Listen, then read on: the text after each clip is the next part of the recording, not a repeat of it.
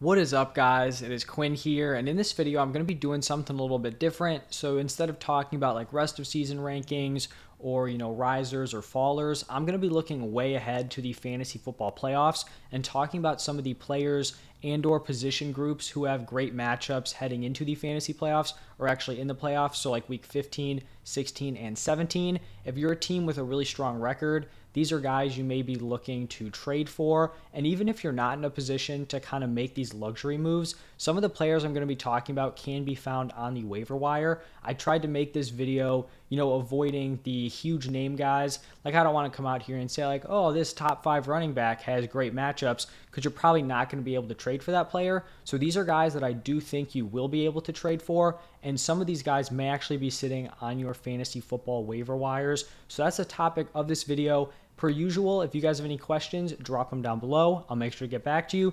You enjoy the content, hit the like button, subscribe to the channel. I would really appreciate it. And then I do just want to let you guys know about Underdog Fantasy Football. If you guys are interested in signing up, if you use the link in the description or use code Quinn, they will double your first deposit up to $100. They have these cool weekly drafts. They have player pick'ems.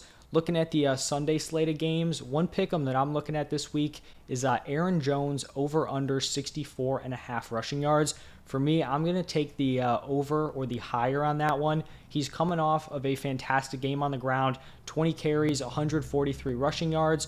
Then you look at that Lions run D. They've been very susceptible to big games at the running back position. They've given up a 65-yard runner in 5 out of their 7 games. And just last week, Mostert actually just missed that mark with 64. They've given up some massive games to guys like Ramondre Stevenson. I think Rashad Penny had a huge game against them. I think this is a spot where the Packers have kind of trying to find their identity. I think they're going to rely on Aaron Jones on the ground, so I'll be taking the higher on that one. If you want to go the other way, use the link in the description to sign up. But let's jump into the first, position group that I think has a great matchup heading into the playoffs, or in the playoffs. I don't know why I keep saying heading into it. It is going to be the Kansas City Chiefs running backs. So looking at their schedule, in week 15, they play the Texans. Everyone knows the Texans are just a run funnel at this point. You want to be playing running backs going up against the Texans. They've given up the most points per game to the running back position. Then in week 16, they have another strong matchup against the Seahawks, who have given up the 9th most points to the running back position. So, an elite cake matchup, then a pretty solid one in week 16. And then week 17, league average, the Denver Broncos. So these Chiefs running backs may help you get to that big game, and then they're going to be in a neutral, game position in week 17. But looking at these Chiefs running backs, I think they're an interesting team to talk about, because you're not going to have to, give up an arm and a leg to bring one of these guys in. CEH, his value's probably not super high right now. Isaiah Pacheco may be on your waiver wire. So I think Pacheco is definitely worth a stash if you have room. And then CEH is maybe someone you look into. Maybe he goes out this weekend, retains his starting role, but doesn't get into the end zone. Maybe he's someone you kind of include as a toss-in, as a trade piece. So that is going to be the first position group. Now moving over to Michael Carter and the Jets. He has a very, very strong setup here. Week 15, just talked about the Lions with Aaron Jones, but week 15, the Jets play the Lions. The Lions have given up the 4th most points to the running back position. Then he follows it up in week 16 against Jacksonville, giving up the 6th most points to running backs. And then in week 17, the Seahawks, talked about them with the Chiefs. The Seahawks, 9th most points to the running back position. So 3 top 10 matchups for these Jets running backs. I'm obviously referencing Michael Carter because he seems like the running back to own there. He's someone whose value is not crazy high right now. It is somewhat of a committee, but this could be a spot where he takes advantage of one of these matchups. And we've also seen, 2 of these teams get into these kind of shootout games because their offenses are solid, but the defenses aren't there. Lions, Seahawks, we have seen performances, like that. So if the Jets can get into one of those games, maybe Michael Carter's putting together some solid numbers. Also, I guess a guy to kind of look out for would be a guy like James Robinson. I don't think he's going to have, week-to-week value, but maybe a Michael Carter injury opens something up. Just something to look out for with this Jets wide receiver room. Now, probably the best player I'm going to be talking about in this video, and someone that I've actually talked about as a long-term trade target for a long, long time, that is actually going to be Amari Cooper. So he is a very strong lineup here. Week 15, he goes up against the Ravens, who have given up the 4th most points to the wide receiver position. Week 16, the Saints, 9th most. And then week 17, the Washington Commanders, the 10th most points. So once again, 3 top 10 matchups in terms of points per game allowed to the wide receiver position. Amari Cooper actually kind of applies to this video in 2 ways, in the sense that he has a strong schedule and he has a QB upgrade waiting for him when Deshaun Watson returns. I understand now is probably not the best time to trade for Cooper. He's coming off of a huge game. He's given you really strong production even without Deshaun Watson as his quarterback. So you'll probably have to wait for him to have a faceplant type of game. But if that happens, I would be all over trying to bring in Amari Cooper. I've been saying this for weeks about Amari Cooper, where if he's been able to produce with Brissett at quarterback, and then you bring in Deshaun Watson, if Watson is that same guy, the same caliber of player he was on the Texans, who was able to automatically support his wide receiver 1 to high-end production, like Cooper could be in store for an insane finish. And then you add in the strength of schedule here with 3 really strong matchups. I do think Amari Cooper will be a league winner this season. I've talked about it. I still think that is true. And it just seems like everything is going to come together for him, for him to really have a massive finish to the season. Now, sticking around at the wide receiver position, I'm going to be talking about the Steelers wide receivers. Both of these guys probably got a bump, after the trade deadline with Chase Claypool being traded away. It was kind of like a, 3-headed wide receiver room. Now it's pretty clearly a top 2, Deontay Johnson, George Pickens, and they also have some nice matchups. So week 15, they go up against the Panthers. It's a solid matchup, nothing crazy, 11th most points per game to the wide receiver position.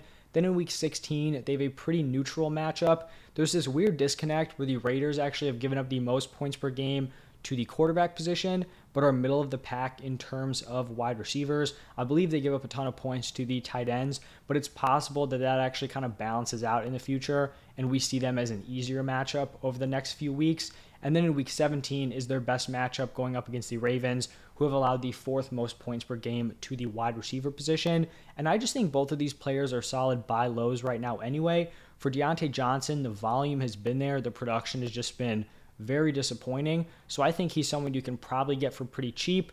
George Pickens, I guess the same thing. He hasn't been overly consistent, but he has shown flashes of being a stud young wide receiver. We want to, definitely pay attention to those. And with Claypool gone, I think he'll get more consistent usage. So I think both of these guys are definitely attainable trade targets. And then staying at the wide receiver position, DJ Moore, someone who I've been probably lower on than consensus, but he's definitely rising up my ranks after these past 2 games. He has a week 15 matchup against the Steelers, who have given up the 2nd most points per game to the wide receiver position. Week 16, he goes up against the Lions, who have given up the 5th most points. And then in week 17, he goes up against the Buccaneers, who are, pretty neutral, except for he did actually have one of his, best games of the season against them.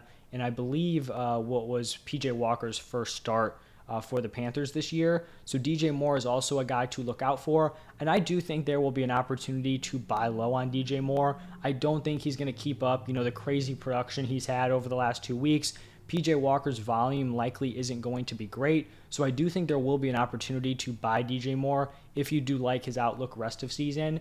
And then honestly at the quarterback position, I was trying to find like a, top 8 to top 12 guy, and it didn't really line up. There's a lot of just non-existent fantasy quarterbacks who have really strong matchups. Like PJ Walker, I think, has a great stretch. Davis Mills, like Mariota. With those guys, even in good matchups, you're still not wanting to start them. But one player who does have a solid lineup, and I think is someone who could be on waivers, but also could be worth rostering as a QB2, if people really like to kind of just, hunt the waiver wire for number 2 options, is Jimmy Garoppolo, who has semi-neutral matchups in week 15 and 16. Both of them are slightly positive against the Seahawks and the Commanders. Seahawks, the 13th most points per game to quarterbacks. The Commanders, 12th most. But then in the fantasy championship, he goes up against the Raiders, who, like I mentioned, have given up the most points per game to the quarterback position. We've only seen one game with Jimmy, playing with all of these stud weapons. And it was the game where Christian McCaffrey was not 100% in with the playbook.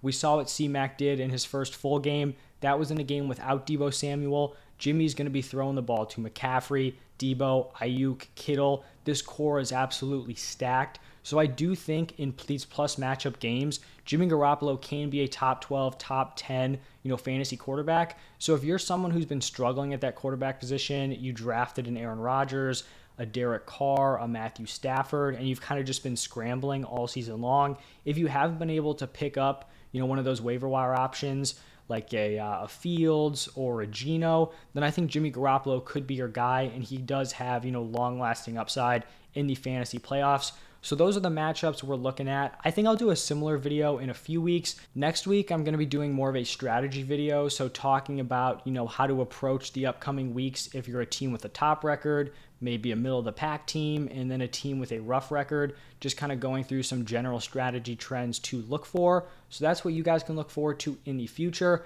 If you guys enjoyed, hit that like button, subscribe to the channel. If you want to sign up for Underdog, link is in the description. As always, thank you guys for stopping by, and I'll see you in the next one.